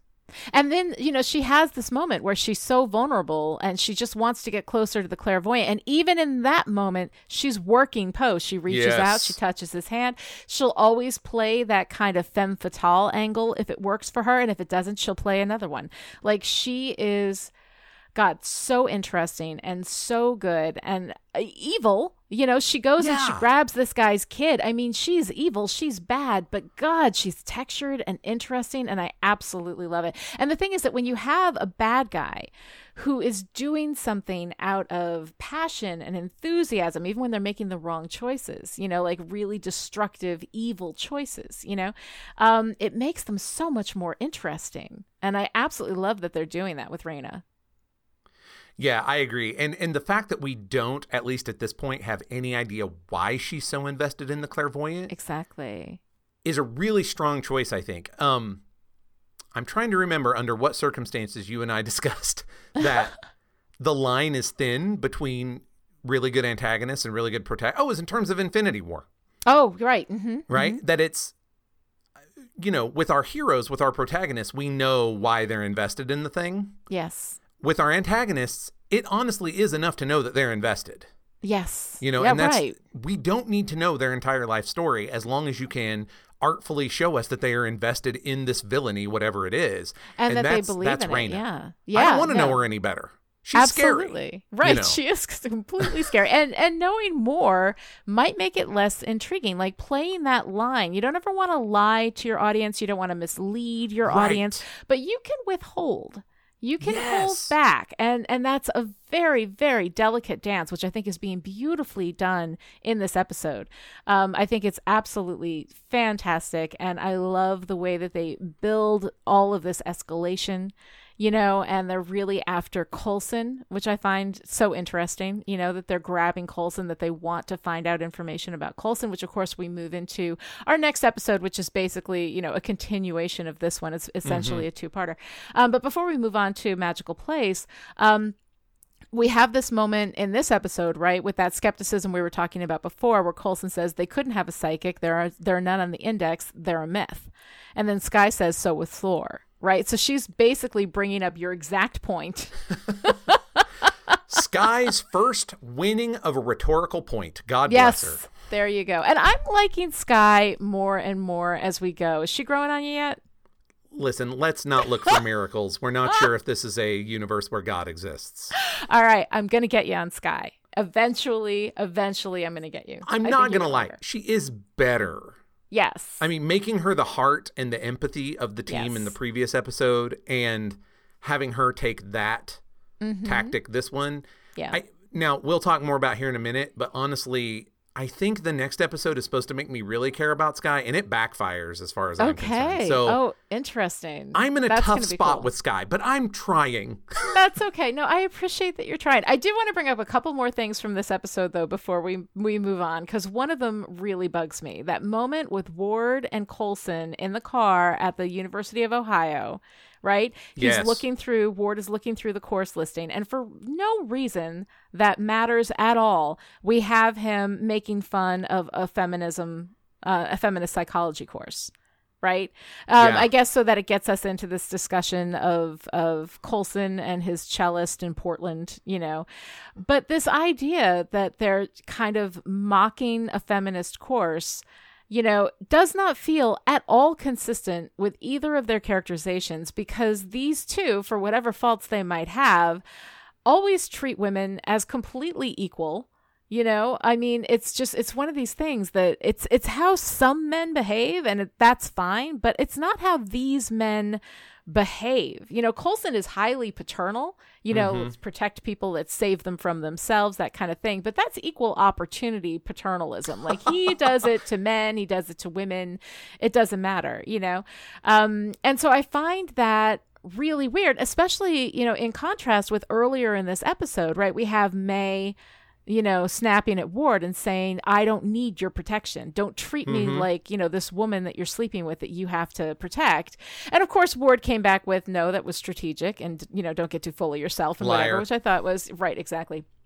But I mean, that's a really strong moment for May to be like, I am every bit your equal, don't start treating me like I'm not, and so I don't know. That landed like a lead balloon for me. Did you pick up on that? Did that strike you as odd? Now, I'm not blaming you because I watched these way ahead of you. Right. But you got a text from me about this. Oh, God, did I? It's fine. I'm just saying it's awful and it's gross and I hate it. And I hated it so much that I was like, what the actual hell is happening with these two? I mean, I agree with you 100% about Coulson. I think I would actually accept this kind of thing from Ward. Maybe a little bit. Especially in this episode. Full of women who save his life every day.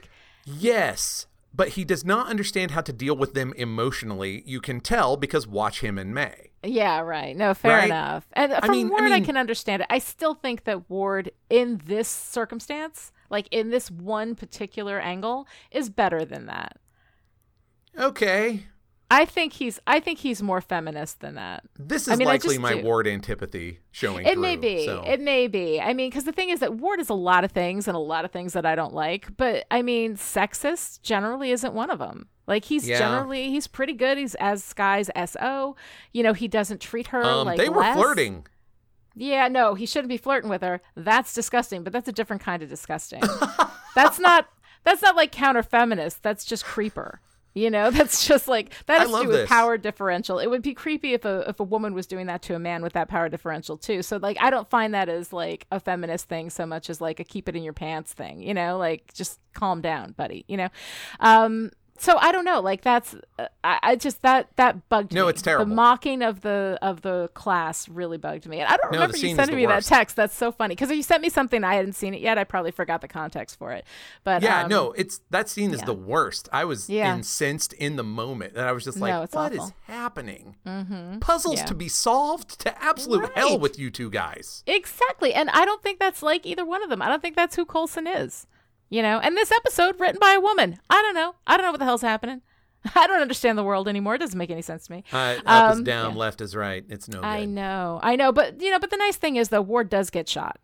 So at least we have that. Yeah, I was about to say, I really enjoy the fact that Ward is just becoming like the Baskin Robbins of terrible, where we just have 31 different flavors of bad. 31 different flavors, I know. But it's just, he gets shot. At least we get that.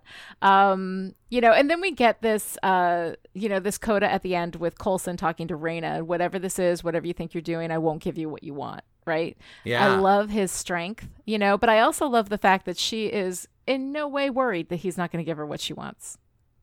You know, like she's Yeah. not even intimidated at all. She knows she's going to get it from him because that's what she does. Well, it's not. Yes, it's absolutely what she does. Mm-hmm. It's also, this is, again, the blurred lines between spy-fi and actual espionage fiction. Yes. But like one of the things from actual spying is, oh no, you will break. Yeah. Like that will happen. I mean, he can't say anything else in that moment. Saying that right then is part of him pushing off breaking for as long as he can. But it's also like, oh no, it will happen.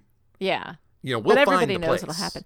But the thing is, and that's, I mean, this moves us into a magical place. So let's go ahead and like shift into the next space that we're in here. When we have that moment with Reyna and Coulson later in A Magical Place, right, where he has been resisting the torture and the torment and everything that Poe was doing. But Reyna comes in and talks to him for like 5 minutes and he's in the machine. You know, like she comes at him from the emotional side.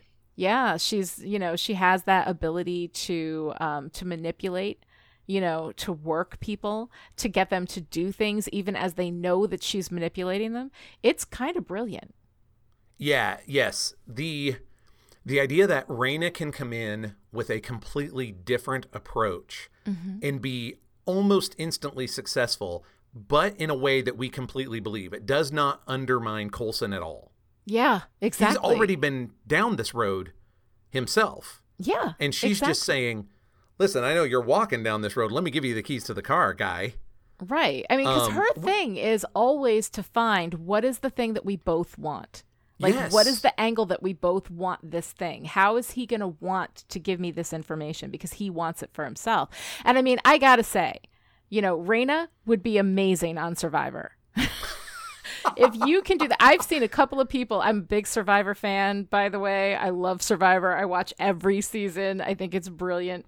But there are a couple of people who've played Survivor who understood that and would just work people, and people know they're being worked, but yet because they can find, you want this thing. If you know what somebody wants, you can manipulate them in any way. You know, you just have to know what they want. I will give you an espionage term for this. Yes, what is it? She is cultivating an asset. Cultivating an asset. Is that what that is? I know I've heard that phrase before. Wow. She's good. I mean, that is proper espionaging. That's very cool. See, I'm not familiar because I don't watch a lot of spy stuff. That's not kind of like my genre of choice. You know, if this was romantic comedy, I'd be throwing stuff at you. But you can cultivate assets in a romantic comedy too. You just probably need to be the bad guy. Maybe you do. But I love the way that she works with that. I love the way that we move this shifting of power. Like we have Poe, who's connected to the clairvoyant. She desperately wants to get to the clairvoyant, right? She's arguing with Poe. I would never use force to bend a man to my wishes, right? You know, which is a brilliant way to express it. And it's also to bend a man. Like she works men. You don't really see her work women like that. I don't know. That's kind of interesting. Her working of a woman was basically to cut out the doctor. Okay, I'm really sorry about how this is going. Enjoy shield custody. Bye. Exactly. You know. But, you know, the thing is that she doesn't always use the femme fatale, but it seems to me like she just, I don't know if it's like her specialty that she knows how to manipulate a man specifically, but that's what we see from her. We saw it with Chan Ho Yin. We saw it with, you know, I mean, and now we're seeing it with Coulson. We see it with Poe when she's trying to work Poe, although she's much less successful working Poe. But she does kind of get him cut out. Like, I don't know how she does it with the clairvoyant, but, you know, he kills Poe and takes her and lets her do it, you know? Well, I think that happens because her competency is outdoing Poe's competency. Yeah, absolutely. Now, I think probably killing him is a little much, but also maybe he's not a person. In fact, he seems like a person you can't sideline and expect to stay happy. Yeah, I mean, it seems like Poe, you either work with him or you kill him because he'll come after you. He's crazy. You know, I mean, he's absolutely crazy. But I find it really interesting. And then here we have, like, in this episode, we have Victoria Hand, right? Coulson's gone. Victoria Hand is coming in, running the show, right? And so we have Reyna as kind of this opposite number to Victoria Hand, right? Because Reyna cares deeply and passionately and personally about what's going on. And then we have Victoria Hand, who's on the, you know, quote unquote good side, who is cold.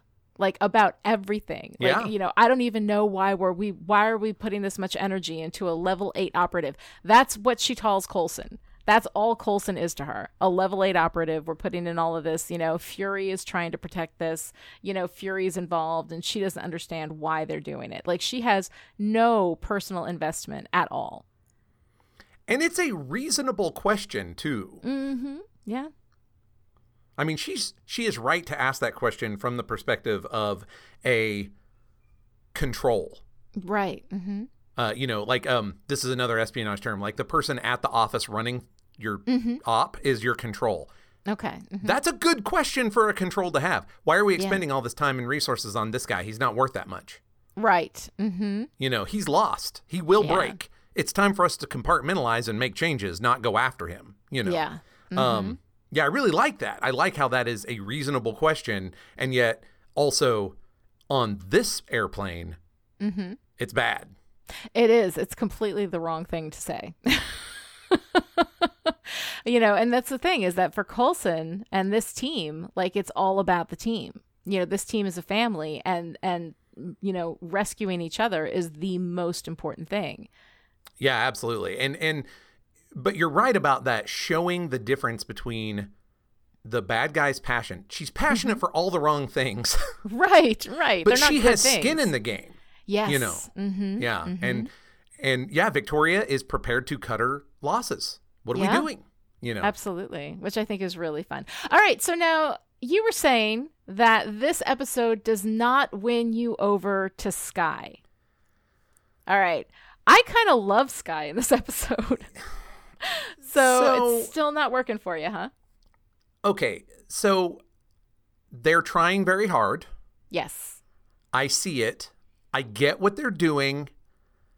But because I already don't like Skye, and part of the reason that I don't like Skye is that she is failing to advocate for the things that character should advocate in that space. Mm-hmm. Okay. She wins in this episode by becoming more like them. Okay. And less like herself.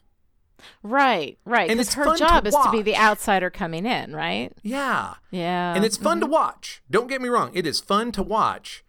But it is also, I don't know, it just undermines her. Like, Skye doesn't win by being Skye here. She wins by being May. May Light. Yeah. But it's so great, though. Like, I love how, she gets sent out. She takes it so personally that May sends her out. But obviously, as we find out, May did that deliberately to get Skye off the plane because that's where she's going to be able to do her best work. She thinks on her feet.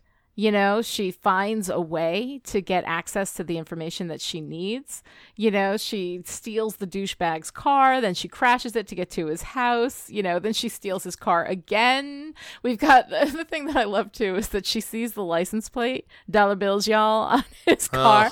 Yeah. And that is such a fantastic douchebag marker. Like, It's you true. know exactly who that guy is from that one little detail. I absolutely loved that. I loved when she got the outfit and she was pretending to be Agent May. When she grabs his phone and locks down his phone and says, "That's my badge." Like, I loved it. I thought she was great. And I loved it when she went and she found Coulson and like how deeply invested they are in each other. They have this very strong like father-daughter relationship, which I love seeing that develop. So yeah, I actually really liked Skye in this episode. I like that she's being given things to do, and I like the dodge with May very much. It's just, like I say, I am apparently wanting things from Skye in this show that this show is not prepared to give me. I think maybe, yeah. They're taking her in a different space. Now, to be fair to me, it's the thing that they made me think she was going to be. No, absolutely. Okay, absolutely. all right. No, I completely agree. So I'm very entertained. Like, I'm very entertained, but as far as making me like Skye, I'm like, well, neat, cool. Like, we already had May Light. His name was Ward. Right. What are you doing here? Right. So right. I'm prepared to also be told that I am wrong. So in this case, at me. No, right. I'm ready. I think you're right. I think they do set you up to expect something different from Skye. And I think that what they end up giving you, especially as we move forward, like, I think is going to be interesting. But now that I think about it, like, I think I felt the same way in the early days. You know, I'm so used to it now because I've seen this whole series like 3 or 4 times at this point. Right. You know, like I've watched the whole thing through. I love this series. But like I get what you're saying. I understand where your disappointment comes from. But I think that like I have accepted Skye for what she is and what she will be. So for me, going back through here, not having like thwarted expectations, which I think are fair expectations to have, I enjoy it a lot more. And that's the thing. I have no idea at this point what they're making her into. Yeah, right. I couldn't predict to you. Yes.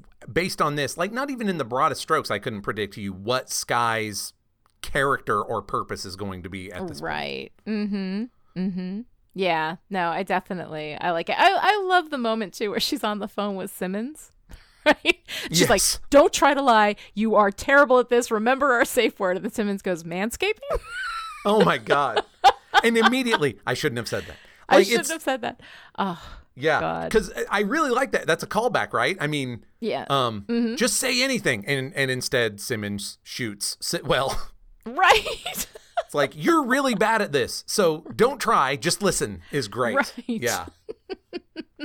No, it's hilarious, and I love seeing Simmons. You know, in that space where she doesn't have capability in that one area. It's really, really fun.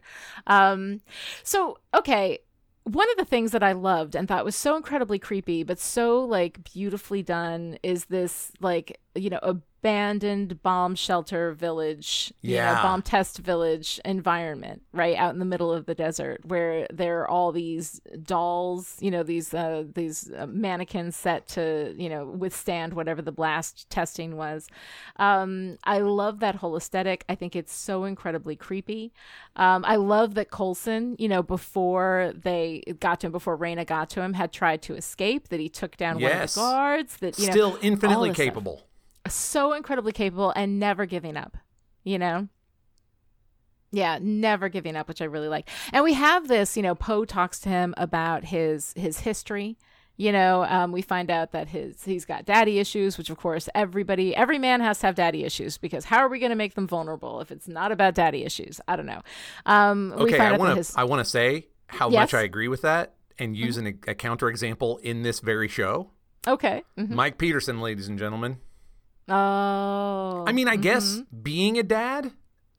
Yeah, that's different. But that's different, like, right? When you are the dad, that's different because you have the responsibility for your kid. But one of the things that we do, and we've been doing, you know, for a long time, but especially like if you look at any of the Tom Cruise movies from the 80s, right? It's always a shorthand for vulnerability. It's a men aren't allowed to be vulnerable culturally, right? We're not allowing men to express emotions or to have emotions. And yet, in order to write a protagonist, we have to give this character vulnerability, right? So what do? We give him an overbearing dad, a disapproving father. We give him daddy issues, right? And it's like this shortcut that we can give men vulnerability that we want to give them without actually having to make them feel anything, or, you know, it's all about this overbearing dad. So for me, when a man is giving daddy issues, they did it in Lost with Shepard, right? Yeah. You know, they did just a whole bunch of, like, it's just all over the place. And I'm not saying that having, you know, issues with your parents or whatever can't be a source of vulnerability, but I think that it's a well that we go to so much with men because we don't want to give them other sources of vulnerability. The only other source of vulnerability that they tend to have is that they're in love with a woman, and either the woman doesn't want them or the woman is fridged to motivate them. You know, it's kind of this thing that I just, those are spaces that, you know, we can have and be vulnerable and still be a man, you know, like as though somehow vulnerability detracts from masculinity, which culturally I think is a thing that we have believed and that we have imposed on men, which is one of the things that men, you know, really suffer from culturally. Things that we do culturally to men are bad as are the things that we do culturally to women, you know. But this is one of the things that, like, you know, bringing up the daddy issues is something that just kind of rubbed me the wrong way. But the thing is, we don't play with that. That doesn't go anywhere. I don't think we ever mention Coulson's dad ever again. Hooray. You know, so at least there's that. Yeah, and in a way, I appreciate that because we never have to deal with it. And in a way, it kind of makes it worse because you're right about daddy issues as shortcut for male protagonist vulnerability. And it just lampshades how much of a shortcut it is that we never talk about it again. We just needed a thing right now. Yeah. You know, but yeah, it's better that we don't ever come back. Yeah. Yeah. And Poe is really ham-handed with all of this stuff. Once Reyna gets to him, she's 5 minutes. She's got him turned around. You know, she's like, I want to know the secret. You want to know the secret. Why don't you hop in? You know, let's go ahead and see where this takes us. You know, Poe's a she's blunt so instrument. good at that. Yeah. Yeah. So I love that. And then we have, you know, this real vulnerability that we get from Coulson, which has been beautifully expressed throughout the season, which is this desire to know what happened to him, what has changed him. He knows that he's changed. He knows that he's different, but he doesn't quite understand why. And then in this episode, we start to get that answer, you know, and when Skye comes to get him, you know, he's like, it wasn't real. They were just messing with my head. You know, and he's just kind of like covering all of that up. But you can see that vulnerability is still there and that he's struck with it. And then when he ends up in the doctor's car, right, asking questions about this, right, and they have that conversation. And we have another Whedon Easter egg. We have Ron Glass, who was Shepard Book in Firefly, who's playing Dr. Straighton here. And he's talking about, we wanted to restore the man you'd once been. You lost your will to live. We tried to give it back. All of that stuff, right?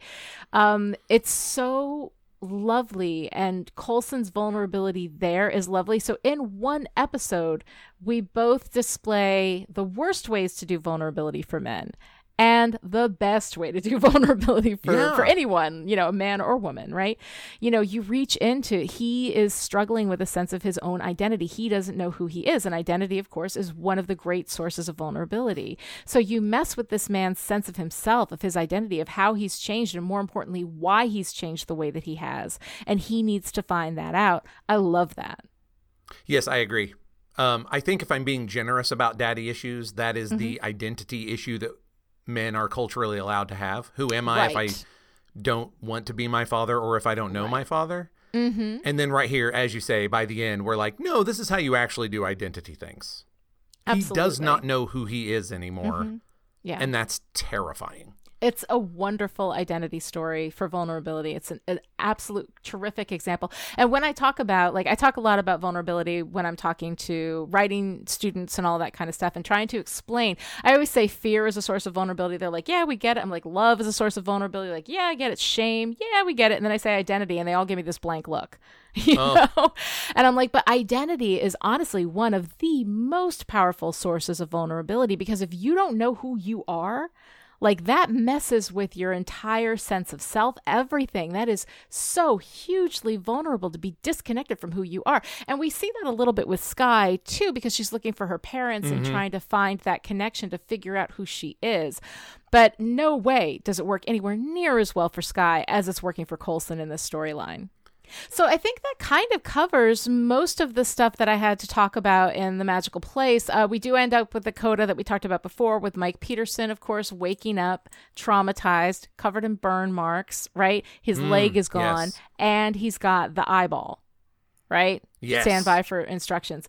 That is creepy and wonderful and horrible, you know, all of that stuff. It is... yeah, I love it. I think that it's such a great place to take Mike Peterson, who is trying so hard to be a hero. You know, I love it. And now he's under somebody else's control. Faced with, again, just a whole new series of unknown, impossible choices. Yes. So good. Yeah. Yeah. Yeah. No, it's really, really good. So is there anything else? Now, I have a handful of Whedon Easter eggs, I think most of which I've addressed. I got J. August Richards, who starred in Angel. I got Ron Glass, who starred in Firefly. There's one thing I didn't mention. When he wakes up saying, "Did I fall asleep?" is actually what the dolls in Dollhouse said after being rebooted. So that also is a Whedon reference. And Marissa Tancheron and Jed Whedon both actively worked on and wrote for Dollhouse as well. So that's kind of where they cut their teeth. So that was kind of fun to see that. Did you have any Marvel Easter eggs? Because I didn't see any. Yeah, I really didn't. I'm prepared again to be added at some point, because I am watching these, and I'm very seriously watching these, but they're also not my favorite. So right, yeah, some details may slip past me. All right, okay. But no, I mean, I think whatever, if it counts as Easter eggs, it's just the building up from these smaller pieces that the rest of the MCU gives us, which we talked about a lot, and I like it. Yeah, no, it's good stuff. I like being connected to that broader MCU universe. It's really fun. All right, so then I guess we're back to favorite parts. What's your favorite part? My favorite part is the part of the ongoing realization of what Tahiti really was to Coulson. Yeah. Mm-hmm. And the place I want to, I mean, the special effects are very good. His vulnerability is very good. But the place I want to drill down on that just impressed the hell out of me and is now my favorite part of these episodes is how the dialogue from Tahiti is the same as the dialogue in the operating room. Yeah. But the delivery and the context changes everything. Absolutely. That's it brilliant. goes from this very comfortable, pleasant situation to just cold and awful. And it is absolutely chilling to realize how much they used his existing memory and then built things on top of it. Right. It's awful. Like, it's violating. It's terrible. And that's just a lot of visceral feeling to get across to me as a viewer. Yeah. With a relatively small handful of lines. No, it's brilliant. It's physical gaslighting. It's physical chemical gaslighting. They're taking reality and they're warping it into something else and making him believe that reality is something other than what it is. So it is a mental violation. It's a spiritual violation. Like, it is creepy as hell. So beautifully done. All right. You got to top me, Lonnie. You are into this show. So tell me, what's your favorite part? Oh, God. You know, I have a real hard time choosing between Mike Peterson and Raina. Fair. Because they're both incredible. But I have to say, I think that I was most touched by Mike's struggle. Yes. By that moment when he's having that conversation with Coulson about his son, you know, and about he does everything for Ace, but he won't go see him, you know, because the last time he saw me, I was a monster. Dealing with that. And again, like, you know, Mike's vulnerability comes from identity. It's a fantastic vulnerability, you know. It's great vulnerability for a man. We can let men have emotions. It's something we're getting to now. So we're allowing ourselves to do much more interesting things with our male characters. But I also love, you know, these two guys sitting and having this emotional, connected conversation. You know, it's really nice. I love that whole broader struggle with what it means to be a hero, that this is something that he is living in everyday moments, what it means to be a hero. And seeing that from him, I absolutely love it. And it's one of my favorite things about this character. Whenever we see him, he has that struggle and it's so great. And it sets up that parting scene between Mike and Coulson, where Coulson forgives him for the betrayal. Yeah. I mean, I believe Coulson is completely sincere in that moment. Yeah. Oh, absolutely. And he gets it. And we know he gets it. Like, I can read into that sincerity from that conversation where Coulson so understood the struggle between Mike and Ace. Yeah. No, it's wonderful. I love it. If you enjoyed this conversation and would like to join in, come find us on Twitter. I'm at Lonnie Diane Rich and Joshua is at Joshua Unruh, and the hashtag is ListenUpAholes. This episode of Listen Up A-Holes was brought to you by Chipperish producer Alyssa from Dallas. Alyssa supports Chipperish Media at the power producer level, and as a reward, gets a $1 bills y'all personalized license plate.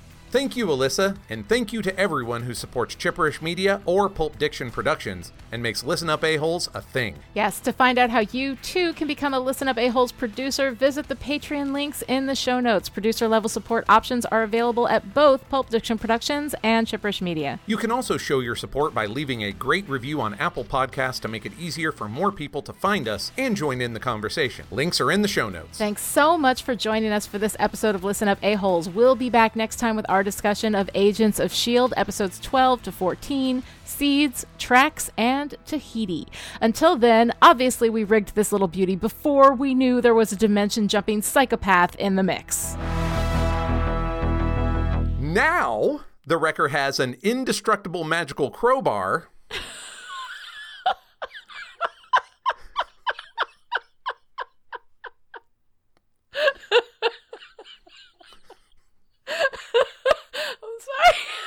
No, it's fantastic.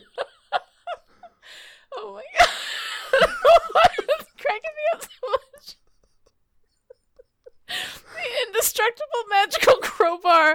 It's all true. These are 4-color facts, Lonnie, not 4-color opinions. Sorry. And my chair, I don't know if you can hear it, but it's squeaky. It needs like WD-40, and I'm laughing so hard the chair is squeaking. I gotta stop. Okay. All right, go ahead. Wait. I'm sorry. No, don't be sorry. This is my best reaction yet. I don't know why it's killing me so much. MODOK did not come near indestructible magical crowbar. Well, no, just this guy who, like, somebody thinks is Loki. He's just this crowbar guy. All right, I'm sorry.